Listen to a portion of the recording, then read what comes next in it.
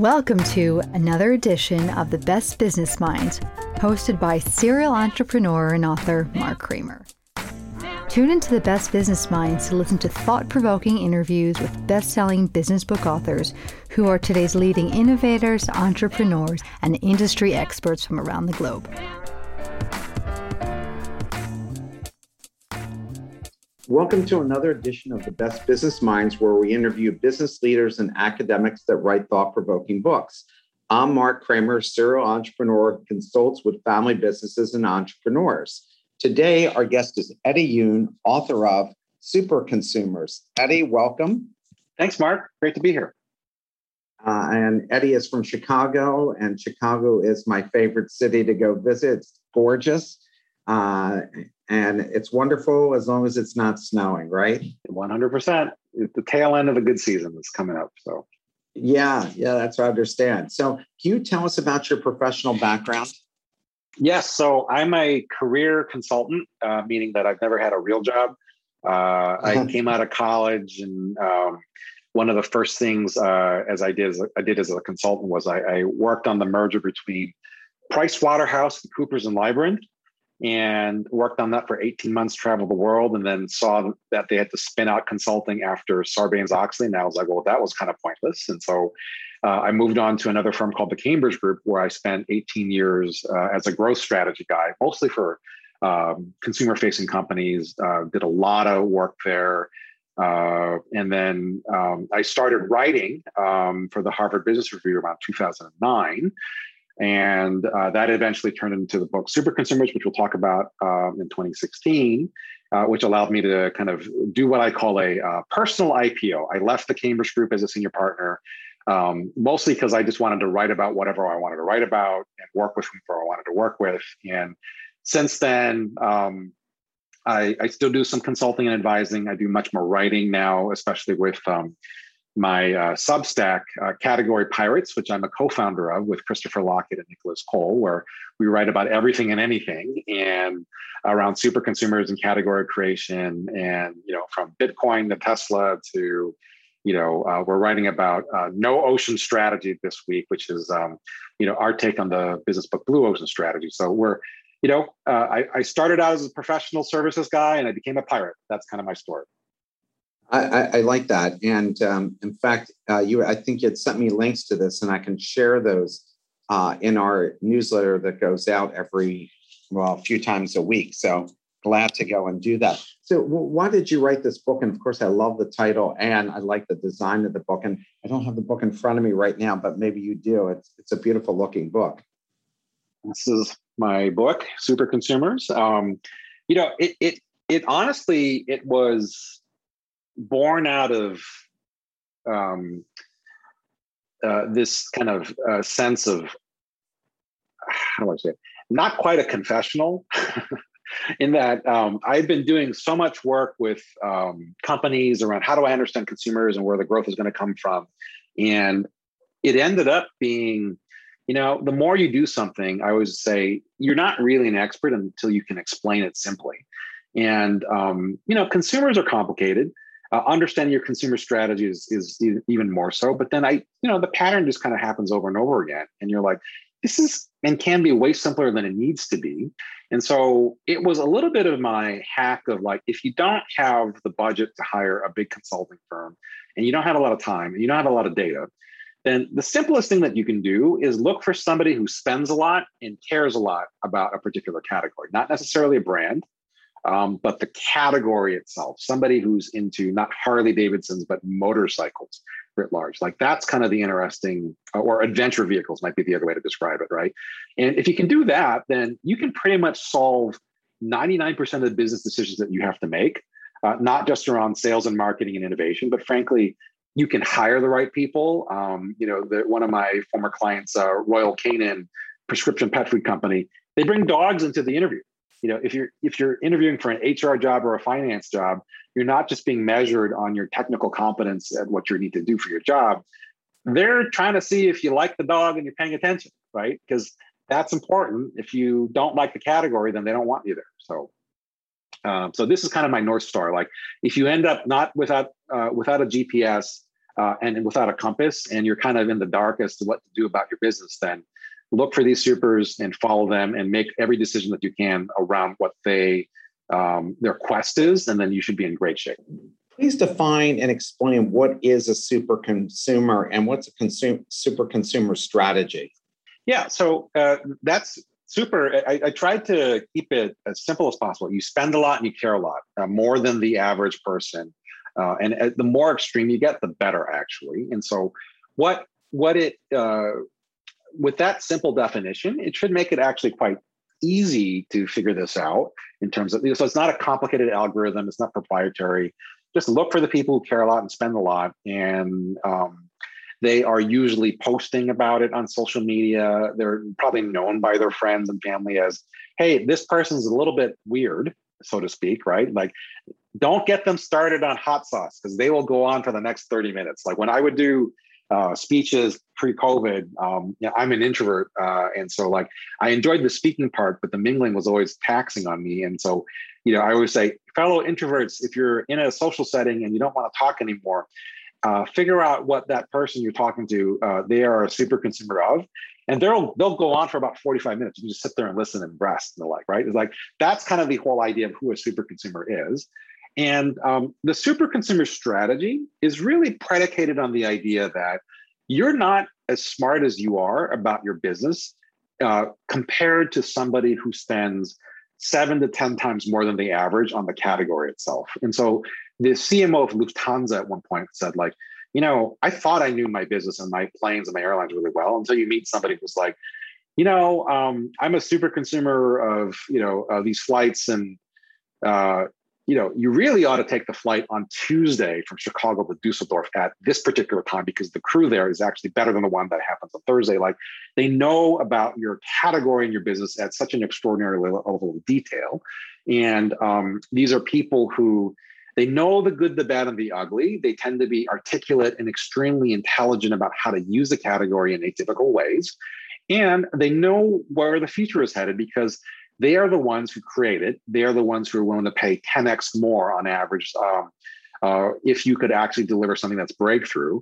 And so the point of this is not to treat them transactionally. That's what some people mistake a super consumer strategy to be, which is, hey, I'm doing this and you're just telling me to find the most valuable people and sell them. Like that's partly it. But what you're really trying to do is enter into a relationship with them and have an ongoing dialogue about where to go next and what does the future of the category look like?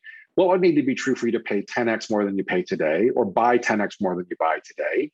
And let me build my company for where the puck is headed, not where the puck is currently. And so that's the whole premise behind them. And that if you actually follow their guidance in their quest that they're trying to solve for, then you will future-proof your business, but also because they are the Pied Pipers of the category, everybody else will follow, and there you'll be waiting for them to, as the mass market adopts.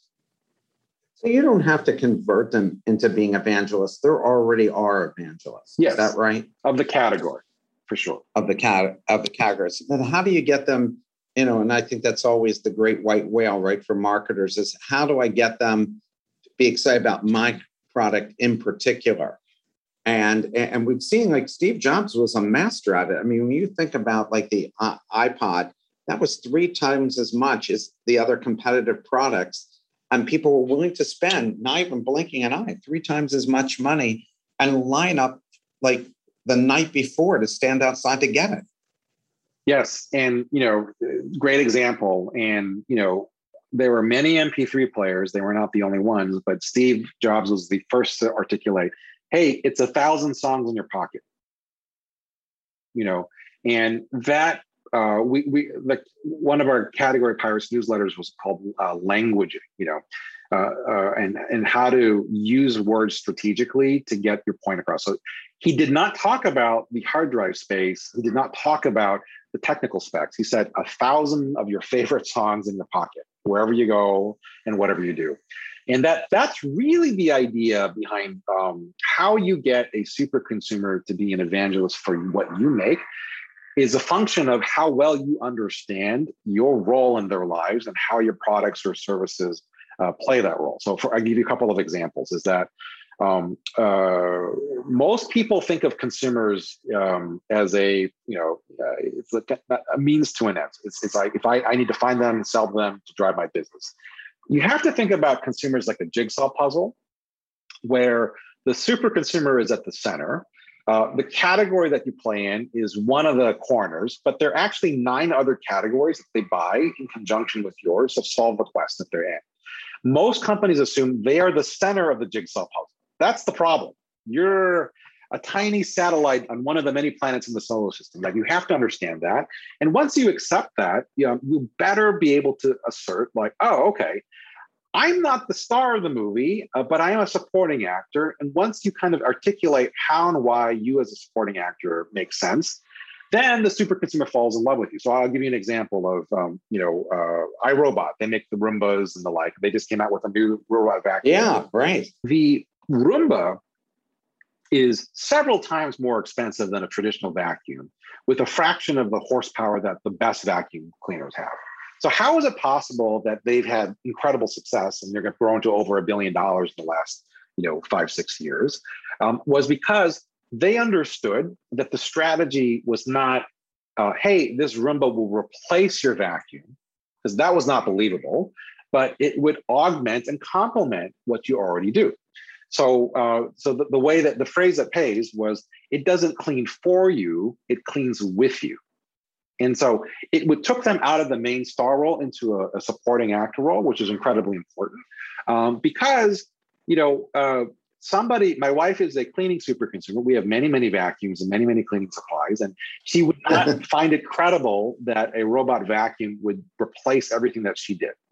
And the super consumers of cleaning believe there's no such thing as clean and dirty. Everything is of varying stages of dirtiness and uncleanliness. And you never get to clean. And therefore, when I do a deep clean, I just want to maintain it as long as possible before my husband, Eddie, and our 3 children and our cats ruin it, even as quickly as they can, right? And so when you think about the Roomba as it's a maintenance clean, it keeps the clean longer. You use it as a daily cleaning. Then you're like, oh, okay, that makes a lot more sense. You have properly articulated the role and the value it plays in the portfolio of categories and brands that the super consumer is looking for. And that once you do that, consumers get excited. They're like, oh, I get it. I'm going to buy one. I'm going to buy a second. I'm going to buy more. I'm going to gift these to many more people because I know now how to use this in a way that makes my life incrementally and in some cases exponentially better.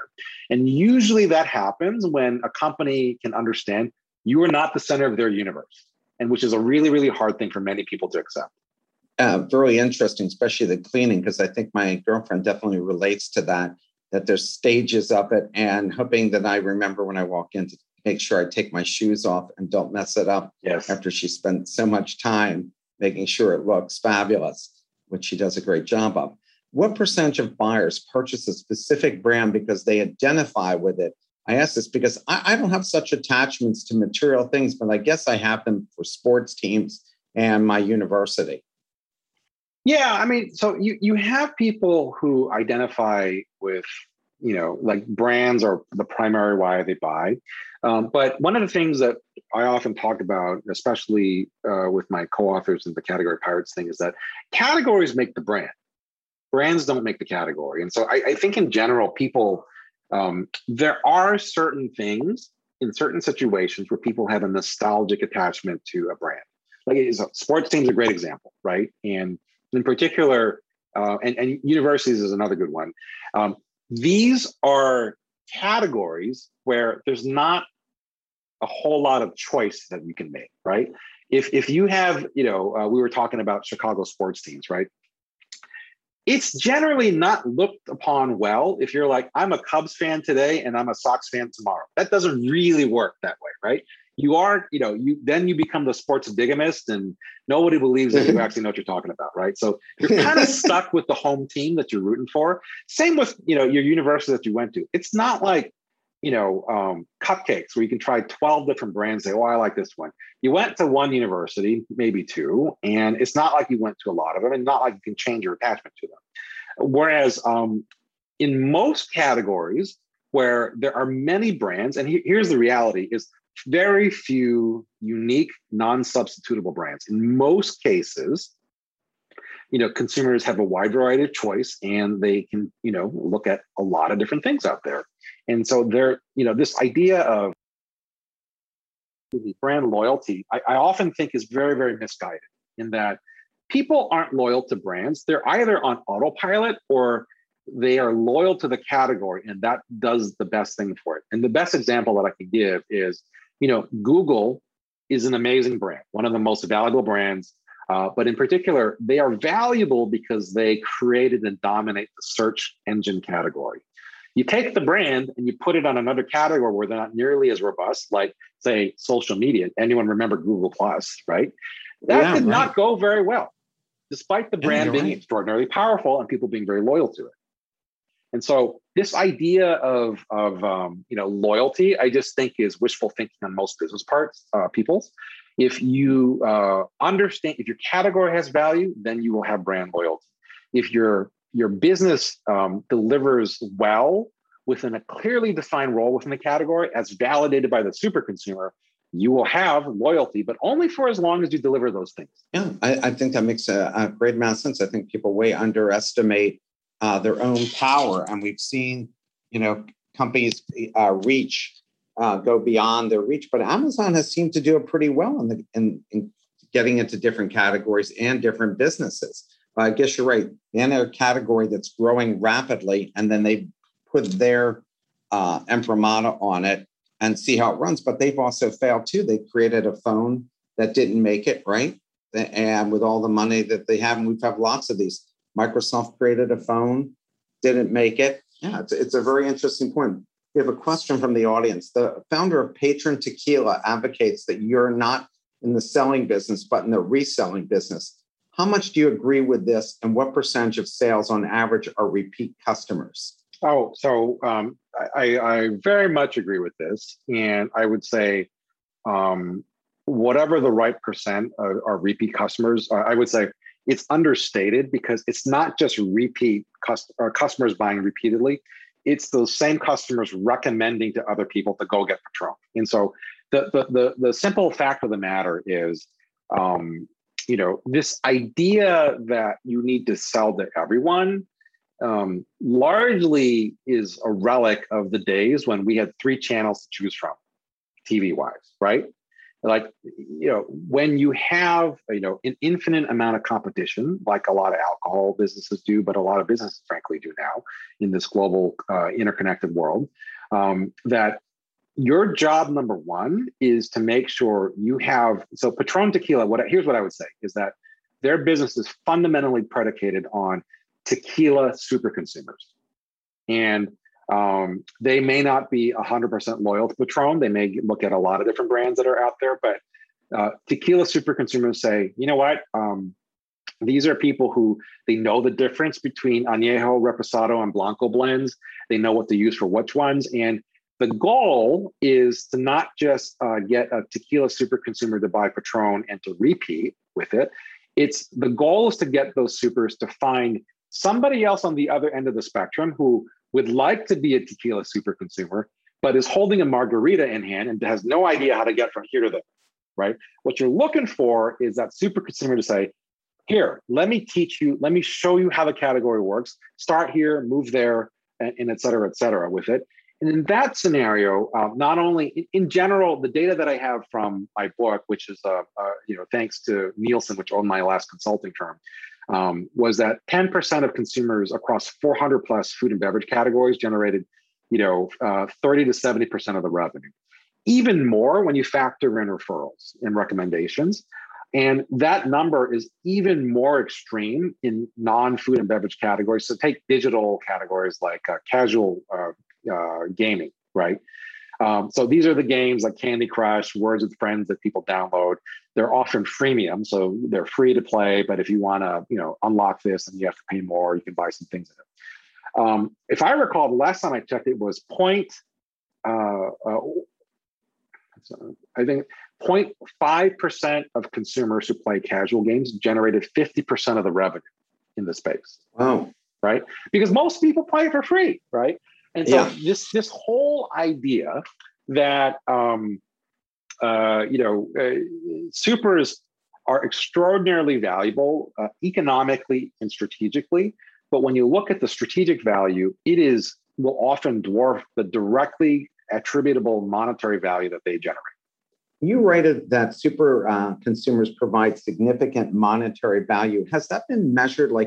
Can you say, how much they're actually worth? Because everybody always wants to know, a customer is worth this much in this particular category. How do you measure that?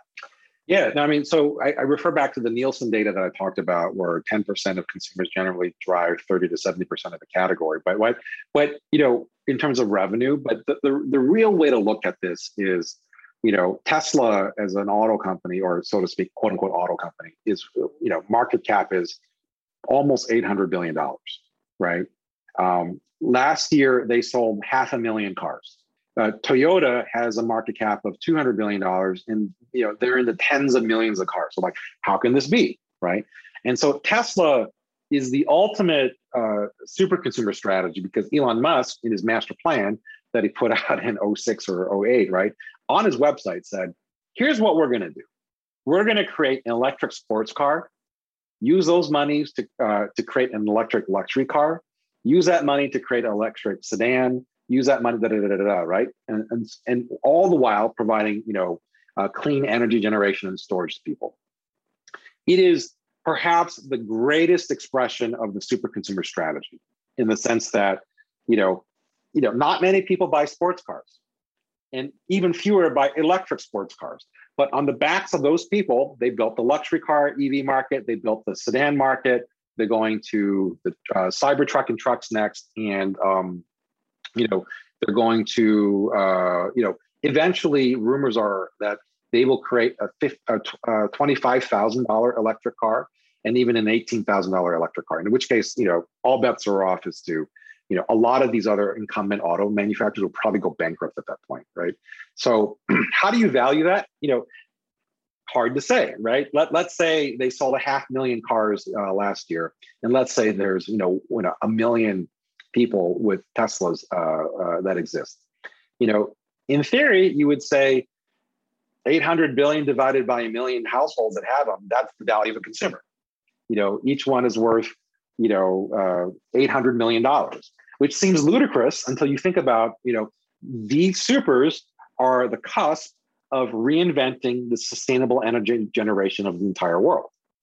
And then, $800 billion company, if that becomes a multi-trillion-dollar company, because they're going after not just cars, but solar and battery storage, but probably the big one that the people haven't really talked about is one of the secret sauces of their cars is their heating, ventilation, and HVAC situation. Right? Is that it's much more efficient to heat and cool the car with their proprietary system that they developed than it is for conventional cars.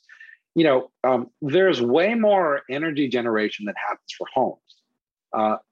I would bet that they are very clearly going to take that HVAC system in the car and put it in a home, in which case the market grows even bigger. So on the backs of, a few 10,000 people who are crazy enough to shell out money for the original Tesla Roadster, which was an electric vehicle based in the Lotus, who would do that? You had to pay for these cars in advance before you ever got it, right? These handful of supers have generated what might end up being the most valuable company in the world. So how do you put a price tag on that? I mean, that's my point. Of the strategic value far exceeds the monetary value that we can estimate and calculate here in the now. Eddie, were you one of those crazy people that bought a Tesla? No. I'm not a car guy. I did get one, but I did not get one of the original ones. I had to wait for, because I have 3 kids, the Model Y with the 7-seater. I'm like, we need enough space to replace the minivan. But of course, now that my kids are older, no one wants to sit in the third row. I'm like, well, that was a waste of money. So, Eddie, what are you a super consumer of? Yeah, no. So having been born and raised in Hawaii, I love going back to Hawaii. I plan to move back. Chicago is great place to raise a family. But once the kids are out of the nest, then, hopefully they'll be in school somewhere closer to there. But my hope is that we'll go back there. But This gets back to probably the biggest aha from my book was a super consumer of one category is a super of 9 other categories, meaning that because I love being from Hawaii, going back there, but I live, most of the time in Chicago.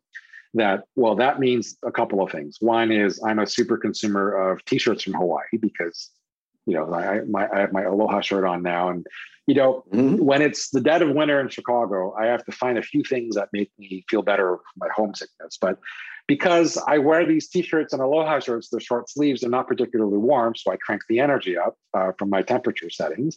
That makes my wife annoyed, so I have to make her coffee in the morning so that she's less annoyed with me. And the coffee is because I'm a morning person, she's not.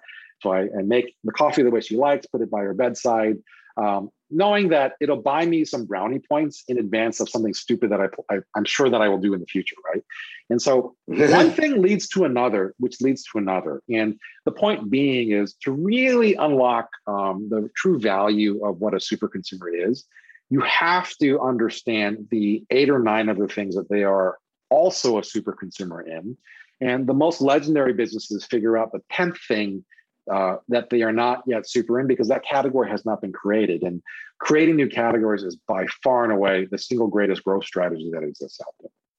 How can super consumers help with innovation? Because they've got a lot of insights. I mean, I think that's probably where a lot of the innovation comes from, right? It is from the consumer. Yeah, no, I mean, probably the greatest innovation strategy is what I just described of, so take my example, like, I'm a super of Hawaii. We go there a few times a year. We've spent a lot of time down there. I buy my Hawaii T-shirts and Aloha shirts, which leads to my overextended electric bill, which leads to my coffee, which leads to, well, what is it that I would buy that would solve for all my needs there, right? And so that's when, this is not the origin story of Airbnb, but it's like, oh, well, fractional living or living where you want to live, could be a solution for somebody who lives in one place but is homesick for another, right? So that's probably the single greatest innovation strategy. And like, probably I would back up on the innovation one is most people think of innovation in a pretty myopic lens of like, it's a new product or a new service. I think of innovation as, yes, it's that, but you can also innovate the business model in a totally different way. And you can innovate the data that you throw off that can help you figure out what next to generate from a product and a business model perspective. So if you think about it in those 3 ways, then, a super consumer can, absolutely help you figure out, you ask the crazy question. If I asked you, Mark, a question of like, what needs to be true for you to pay 10 times more for a category you could care less of, you're going to say, who cares, right? And in fact, when you ask most consumers questions like, what do you want? They always say, make it cheaper. That's the evidence you're not talking to a super consumer. A super consumer would gladly pay more to get more, and more from a product, more from a business model, more from the data that you create. I wonder how many people are like that, though, because I think to myself, I don't know that I'm excited about anything that I would answer it in the way you just asked the question. Well, what are some of the things? There are. Yeah, no. It's a great question. So not everybody is a super consumer of every category, but everybody is a super consumer of something. So I'll play this game with you, Mark. Are there things that your girlfriend or other people would say, yeah, don't go there with Mark. He spends an unusually insane amount of money or time in X, Y, and Z. Is there something that comes to mind there? Yeah, I mean, my girlfriend is a great musician and went to Juilliard. And so if you talk about the musicals, you're off to the races, with her about musicals. And I guess, and she'll say this the other day, she said to me, how can you talk so much about Ben Simmons, who wants to leave the Sixers? And of course, I'm a diehard Sixers fan, and I can pretty much go on forever articulating about what is wrong with this guy. He's got a great setup here and so forth. So I can go off on those things. So here's the question: is what would you pay for the advanced feed when Woj drops an NBA Woj bomb and tells that you get it first? This is where Simmons is headed, right? I mean, what would you pay for a 5-minute, hey, Ben, can I make the case to stay? It's not about you. Oh, It's, if you only saw the world the way that I saw it, right? What would you pay to have 5 minutes with Daryl Morey to be like, hey, I know the process was one of your disciples, but like, please, Lord, let's not do this again. Like, or not in the same way, right? Don't just pick the best talent. Pick somebody who is not going to have a mental block to pass up a dunk in a playoff game and is not going to think like, he is the next coming of Michael Jordan. And hey, do your job, man. Like, let's actually win something before you start to say, I need my own team. Like, what would you pay for all of those things, right? Like, a lot of this is just the ability to connect and have empathy, to hear what somebody else is saying, find the thread and then pull on it and see where it goes. Because any of those things, I imagine, you'd be kind of interested in, right? Without, as you're saying, I'm thinking, yeah, I'd pay a lot. I'd probably pay them a nice chunk of change for me to be able to get that 5 minutes and talk some sense into this guy. And right now, I think you are missing your opportunity to have your own sports show because that was a good analysis of the whole situation with Ben Simmons. Well, it's funny, like you just don't know what people are supers of. And, and what we are doing, right? Like, I love the NBA. Is there's nothing greater than for a super consumer to geek out with another super consumer, right? That's their great joy is, we can both geek out over something that we really enjoy. Like your girlfriend, if I connected her with one of my other friends with like Juilliard, they would geek out over musicals and, music and this and that, right? But the crucial thing for every business that needs to do is how do you create scenarios? Podcasts are a great scenario, other social media is a great scenario where two supers are geeking out about the category, but in a way that non-supers can eavesdrop on it, right? Because here's I always call this the green eggs and ham challenge, right? Is what a super consumer's unique superpower is to find somebody who is like, the Dr. Seuss book, I will not eat these eggs on a plane. I will not eat them on a train. I will not eat them Sam-I-Am. Like you cannot take a sports fan, right? Or a non-sports fan. Like, who cares about the NBA? Who cares about the 76ers, right? And what a super consumer should be able to do is figure out a scenario in which both can be engaged in the same topic and be willing to pay money for it. So I'll give you an example, right? Who knows where this Ben Simmons thing ends up? What would you pay to have a seat at the next Philadelphia 76ers game for wherever Ben Simmons goes, his first home game back? What would you pay for that? I have 2 children. I'm going to give you one of them. Okay, fair enough. Okay, good. Right. You take somebody who may not normally want to give up a child for an NBA game, right? But you say, let me explain the scenario to you. This guy, you can whatever, like mental block, his backstory, number 1 pick, and blah blah blah blah blah. You don't need to know that. He is coming back, and if you ever wanted to experience, like we've been in COVID, hopefully everybody's vaccinated, but you go to the 76er stadium. Have you ever experienced the vitriol that the crowd will have towards it? Like the energy, like you will never have another in-person experience kind of like this again. I don't care if you have no idea how the game of basketball works. You will find that entertaining, right? And you can drag a non-NBA fan to that. And just because it's drama at the end of the day. If you're not a fan of NBA, you might be a fan of drama. And, but that whole scenario is like, all you really need to do is think of 76ers have no idea where he's going to go, and they have no idea what that game would be. But you can say, I want in. Here's a deposit. Take my money or whatever that is. Put me at the front of the line. Eddie, if you come to Philadelphia, you and I are going to a game because I have to go to a basketball game with you. I'll supply the tickets. No problem with that. So we have a question from the audience. How do you find super consumers that need your 10th category, a new space that is created or grown? Yeah, that great question. That's the ultimate is where we want to get to. And it's not easy. It's not easy, I will tell you that. Now, but it is perhaps the most lucrative thing that you could do for your business. And so it's worthwhile. And so but the way that you do it, right, is, you find the super consumer first. And The next question is, you ask them, what was your origin story, right? So Disney has made billions of dollars after buying Marvel for $4 billion, telling superhero origin stories. It is what they've done, right? They keep doing it over and over again, and it's a really successful playbook. Your goal is to get the super to say, hey, I wasn't super always.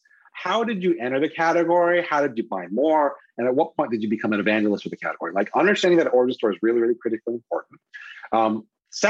Third question is, what are the other things that you're super of? And some of that can be just anecdotal and a dialogue. Some of it can be crossing interesting disparate sets of data, right? So in the book I write about, if you are a vitamin super consumer, you're probably overinsured with life insurance, right? Because the same thing it's the same benefit. You're trying to buy protection from an unknown thing in the future, and you don't care if it's a waste of money right now. And so crossing data sets, constructing new data sets. I've used, there are credit card data sets that are out there where you can see, hey, I spend a lot on this. What else do I spend a lot on? So there's a wide variety of ways, but you don't really need fancy data. You just need to be a good conversationalist to have that. And then when you look at the thread, so take vitamins, life insurance, standby electric generators, having 2, 3, 4 refrigerators and freezers. They're all the same thing. These are the people who are prepped for COVID before we knew COVID was coming, right? Mm-hmm. If you are a super of protection, then it becomes a little bit easier. Now you have a lead for what that category might look like. Well, what other things might look like there? And then the last step that you have is take a look at the other 9 categories that they're super in and figure out, is there a mashup? Can I combine one category with another? And there I go, right? Is there this protection benefit?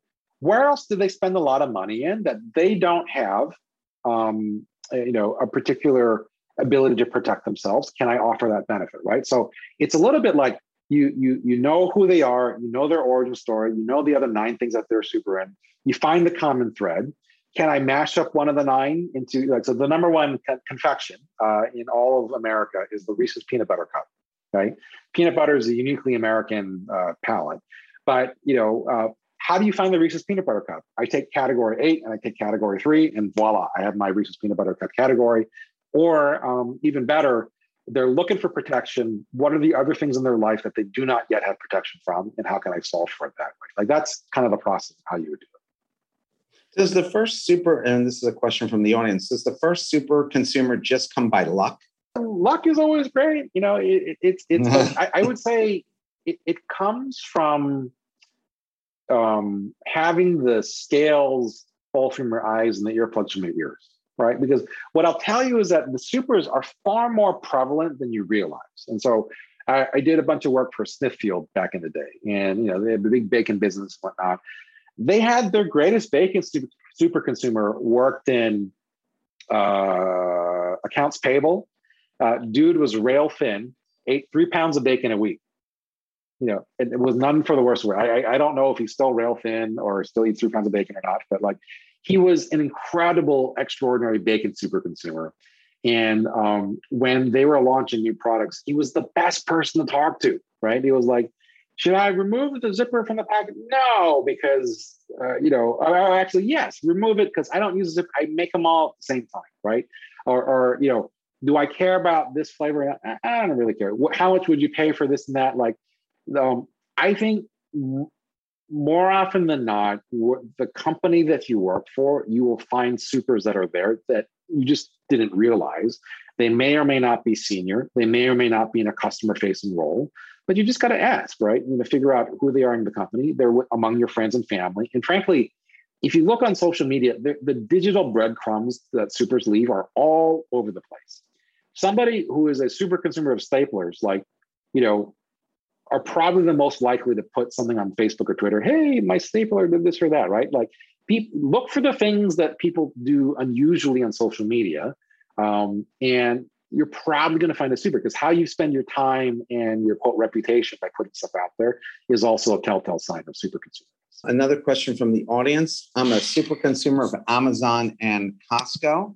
And in no small part that I like the generous return policy, though I'm very rarely need to return anything. Does this significantly factor in a super consumer's decision of where to buy? Yes, 100%. And the key word in all of that is generosity, generous return policies. It's not about the return policy, it's about generosity. And the greatest thing that you can do for a super consumer is to, after, I don't judge you, like you're not weird, you're just different. You're doing it, what can I learn from you? But how can I be generous to a super consumer, right? If you are generous to an average consumer, that's a waste of money and time, right? Because somebody who doesn't care about the category and you give them something, they're gonna be like, thank you very much, never see you again. But a super consumer is locked in, is married to the category, and was gonna care deeply about, you know, what what's next in the category for the next 10, 20, 30 years or whatever it might be. And so how can you figure out how to be generous? So I'll give you an example of, I did a lot of work with Keurig back in the day. And one of the things that they did in 2011 was this whole thing about the My K-Cup. I just remember this. It was a reusable K-Cup. You know, it was a big controversy, right? Because Keurig made money on K-Cups, the ones that they sold, not the reusable ones, which seemed antithetical to the business, just like having a generous return policy is antithetical to a retailer. But what they found was that, you know, it was the right thing to do. It signaled, hey, you buy into the ecosystem, I'm not going to trap you, number one. So it was a sign of generosity. Number two, you know, I always say, never underestimate the profit potential off the laziness of the American consumer, right? So you buy the My K-Cup, you use it once, you're like, that was great, but it's a little bit of a hassle. I just go back to the convenience thing, right? So most people would buy it and take it as a sign of trust, and then they would never use it again, right? And then thirdly, the My K-Cup was a high margin product. So it was like, oh, great. So I'm selling you a high margin product to make you feel like you can trust me for something that you are unlikely to use. And so that was an extraordinarily strategic act of generosity towards a super consumer who would enter into the system. But, you know, if you can figure out those things, then it's these high leverage moments where your CFO will likely say, why are you doing this? This is insane, right? But if you understand the economics of the super consumer, then you can know better. I'll give you one more story on this one. Is when Samsung and Sony were first launching their big flat screen TVs, like 15 years ago or so, a lot of consumers were coming in, but it wasn't really well understood.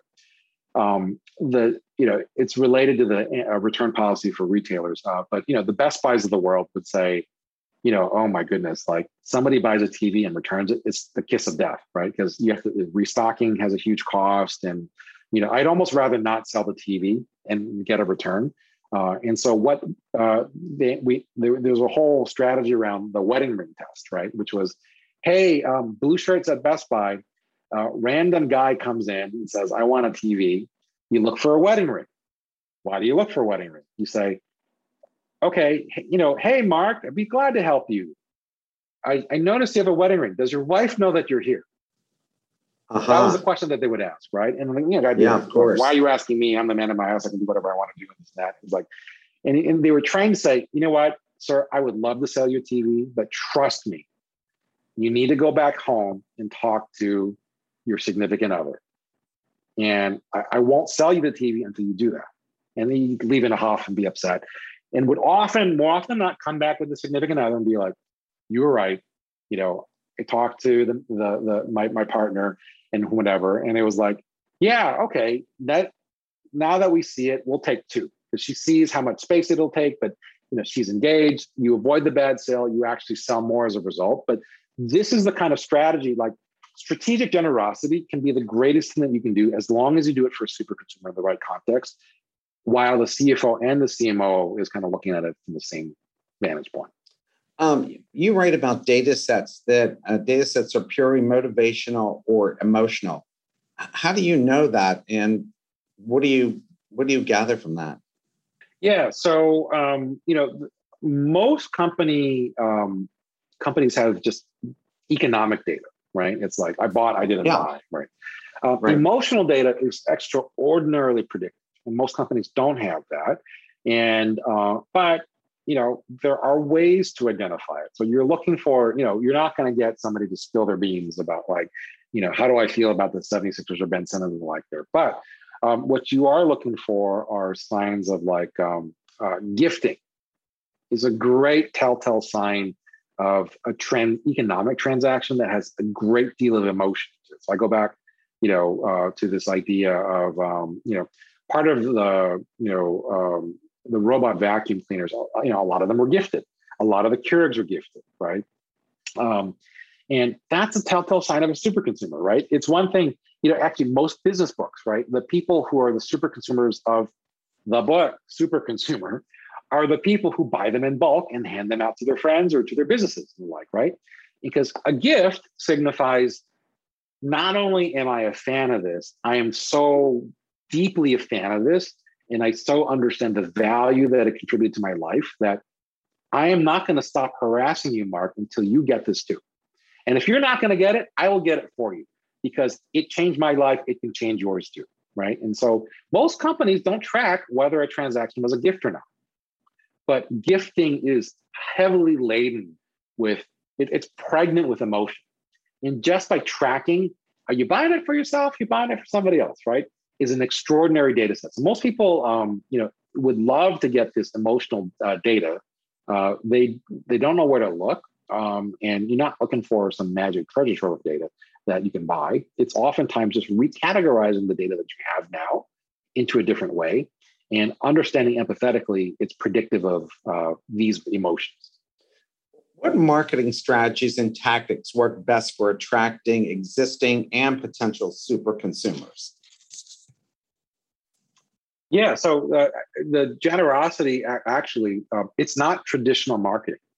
It's traditional marketing. I kind of tend to put into the bucket of it's me shouting at consumers and buyers, like, kind of a one-way conversation with a megaphone. That's what TV would be and whatnot. And, it doesn't really work, right? Most people, if you're married or you have a partner, like you didn't really get there just by shouting at them. You had a dialogue with them. You built a relationship with them. You understood that you listened more than you spoke, more often than not, right? And so anything that shows I want a relationship and I don't want a transaction is a meaningful thing. Things like not just what you sell, but how you sell them. So hence the generosity of the return policies at Amazon and Costco are a great one. I'll use another Costco example is the Costco sample is a great marketing vehicle, right? It's, when, again, pre-COVID, when you could get a sample of something, these were companies that generally were like, I am very confident that this pie that I have made is delicious. You don't know it because you haven't tried it. So here's a small sample. You put it in your mouth, you try it, right? And, it's an expensive strategy, but oftentimes when you are strategically generous and you give, not give away the store, but give away a bite-sized quote unquote sample, that is so much more superior than 10 Super Bowl ads of you shouting at people, right? Shouting doesn't work. Sampling works. Transactional behavior doesn't work. Relationships work. A marketing strategy is far less about you telling consumers. It's much more about you listening to consumers. And the very best marketing strategy that you can do is not by saying anything.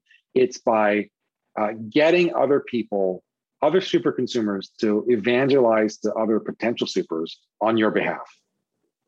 I think you're right about that. I mean, that's what you're always trying to do. Even this podcast, I hope that other people who listen actually tell other people about it in order for us to have a good audience. So very brave people like you can give them the benefit of your time. I remember I had somebody on the show once. I thought this was really interesting. He writes about, he's the head of the AI lab at MIT. And he said, can you imagine that you can get 1,000 hours of my time for $25? I never really thought about that before, and I've written 6 books myself, but you're getting 1,000 hours of my time, not to mention the people I've spoken to, for $25. But yet, if I wanted you wanted to hire me, you'd be more than willing to spend $100,000 for the same thing. So I thought that's pretty interesting way of looking at it. A question for the audience: how or where would you find learning consumers, learning in quotes, people who always want to acquire knowledge and maybe want to be the smartest person in the room? How would you acquire learning consumers? At some level, every super consumer is a curious one, right? Because every super consumer, in the same way that your girlfriend and my wife is like, no such thing as clean and dirty. It's just different stages of dirtiness. A super consumer is someone who is constantly on the search for what's new, what's different.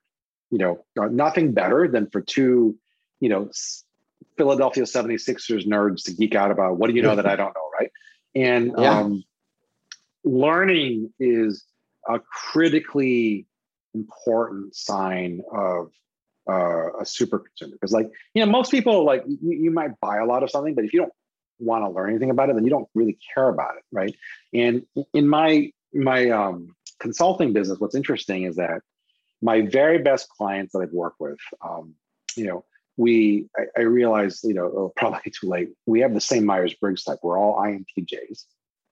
And they are strategy super consumers. They love learning about what else I'm working on, not just their own business, right?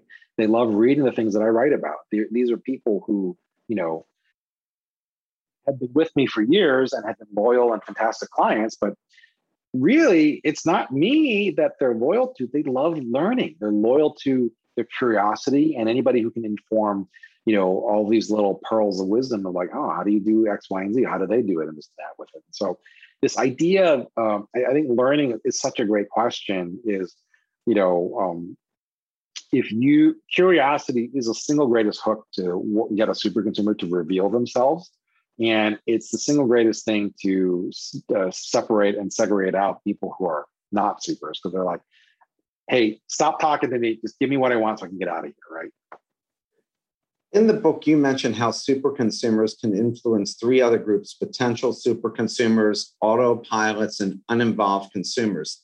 How do they do this? And is there a process companies should follow to succeed in converting these groups? Yeah, so I think I talk about a framework in the book around, I think, FUEL, right? The find, understand, empathize, and lean in. And that, part of my hope is to keep this so simple, right? Somebody who buys a lot and cares a lot. So what you're looking for is, hey, within the subset of people who buy a lot, why don't you care? Why don't you care more? Is there something that you just didn't realize that you might be interested in?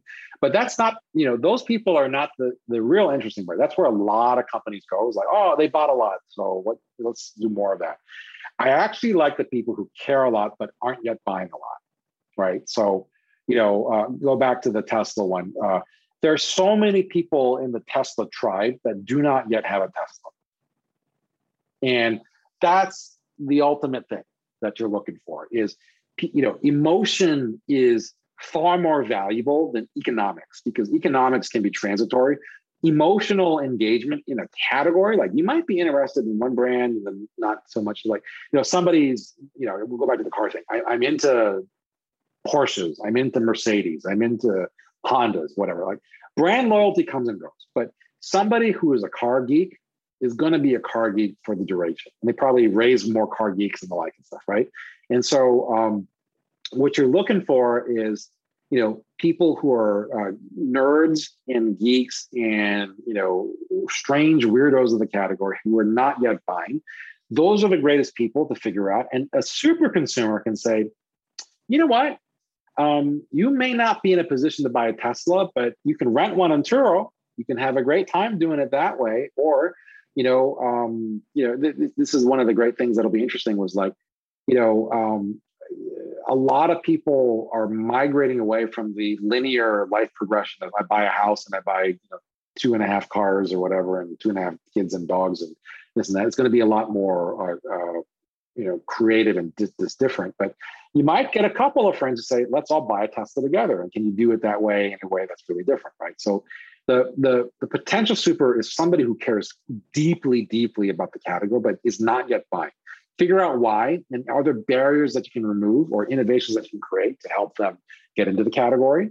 And again, the tequila super consumer, the tequila super wannabe, the margarita holder, teach him or her how to drink tequila, and then you'll be off to the races.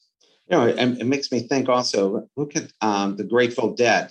Those are the biggest super consumers. I mean, I know people who go like 20, 30 of their concerts in a year, not like one every few years, and they're deadheads, right? Yep. And for some reason, I mean, their music doesn't resonate with me, but there's a significant group of people that will spend any amount of money and travel all over just to follow these guys. Great example. And I will tell you, one of my other sayings is, deadheads beget deadheads. There has never been a deadhead who was born a deadhead. Somebody converted them to be a deadhead.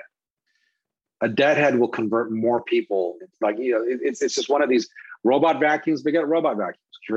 Keurigs beget Keurigs. And so if you understand how categories evolve and the role that supers play in them, then you'll understand what you need to do and how do you kind of make the greatest strategy with them. So. An audience question is, should a startup find product market fit before searching for super consumers? Can they even search for a super consumer? I mean, doesn't the super consumer find them? Yes. So answer their question first. Should the startup find? I would find a super first. Product market fit. One of the great yet dangerous idioms in the entrepreneurial startup land, because product market fit, by definition, is, does my product fit the way the market is defined today? What a super consumer does is future market fit. That's really what you're looking for, right? You don't want to fit to the market as is, because somebody else is winning, and great innovations come from where the market is going, not where it is today. What a super consumer is actually this idea of, you have this lifelong quest. That's why you're in the category. Where do you want to go with it? What will you pay more? What will you double down for? This and that. Future market fit is far, far more valuable and superior than current product market fit. An average consumer can't get your product market fit. Only a super consumer can help you find future market fit. We are quickly running out of time. And I got to tell you, I've so enjoyed this. I wish I had you on for a couple of hours. Last question here. How long should a startup plan to develop a super consumer group? I mean, how long does that take? I don't think can take very long, because you only need one or two really good ones to get you going with it. Most startups have you have a board of advisors, board of directors. You kind of need a board of super consumers to really, really help you out. They'll add the most value. And the greatest companies, again, Tesla, the world's most valuable car company, I suspect soon to be one of the world's most valuable companies, period. They're full self-driving, started with 2,000 people, right? You have to be a super consumer. They let you have it. And then, I don't know if you've seen, they started this safety score, right? So, you pay for the full self-driving software, but you can't get it unless you get a high safety score. So they're altering the way people drive and the like. So finding the super consumer is actually a never-ending journey. It should never stop. You should always be looking to it. But the good news is that it can happen really, really quickly. It's not about quantity, it's about quality. Find a couple of good ones, augment, tweak them out. But you don't have to make it super complicated. You just need a couple that you have on text thread, and Bob's your uncle. Eddie, I think any of us could just sit here and listen to you all day long. Do you have a podcast yourself? No, but probably the best way to hear my thinking is this Category Pirate Substack. And actually, Mark, I'll offer, if anyone of your listeners wants to reach out, I'd be glad to hook them up with a free trial just to get it set. Just send me an email at eddie@eddiewoodgrow.net or find me on Twitter with the same eddiewoodgrow handle. And happy to do that. So if you could resend me the link again today, and I will be getting out the video later today to everybody. but I'll make sure that gets out to everyone, and we'll add it to our newsletter, and it'll be seen every single week, a few times a week. Perfect. That'd be great. Eddie, thank you so much for taking the time. Everybody, thank you for joining us today. And you were just a pleasure to listen to. Oh, thank you for having me on, Mark. I hope it was helpful. And remember, you got to come to Philly so we'll catch a basketball game we'll together. See. I want to see where the saga ends, and maybe I'll join you for that game when Simmons comes back. Yeah, for sure. Yeah, when he comes back. We don't want him back now. Have a good rest of your day. All righty. Take care. Thank you for listening to another episode of The Best Business Minds. Tune in every Friday at 12 p.m. Eastern Time for our live recordings. Go to www.thebestbusinessminds.com for more information and follow us on LinkedIn and Twitter to be kept up to date with our upcoming guests and other bonus material. See you next time.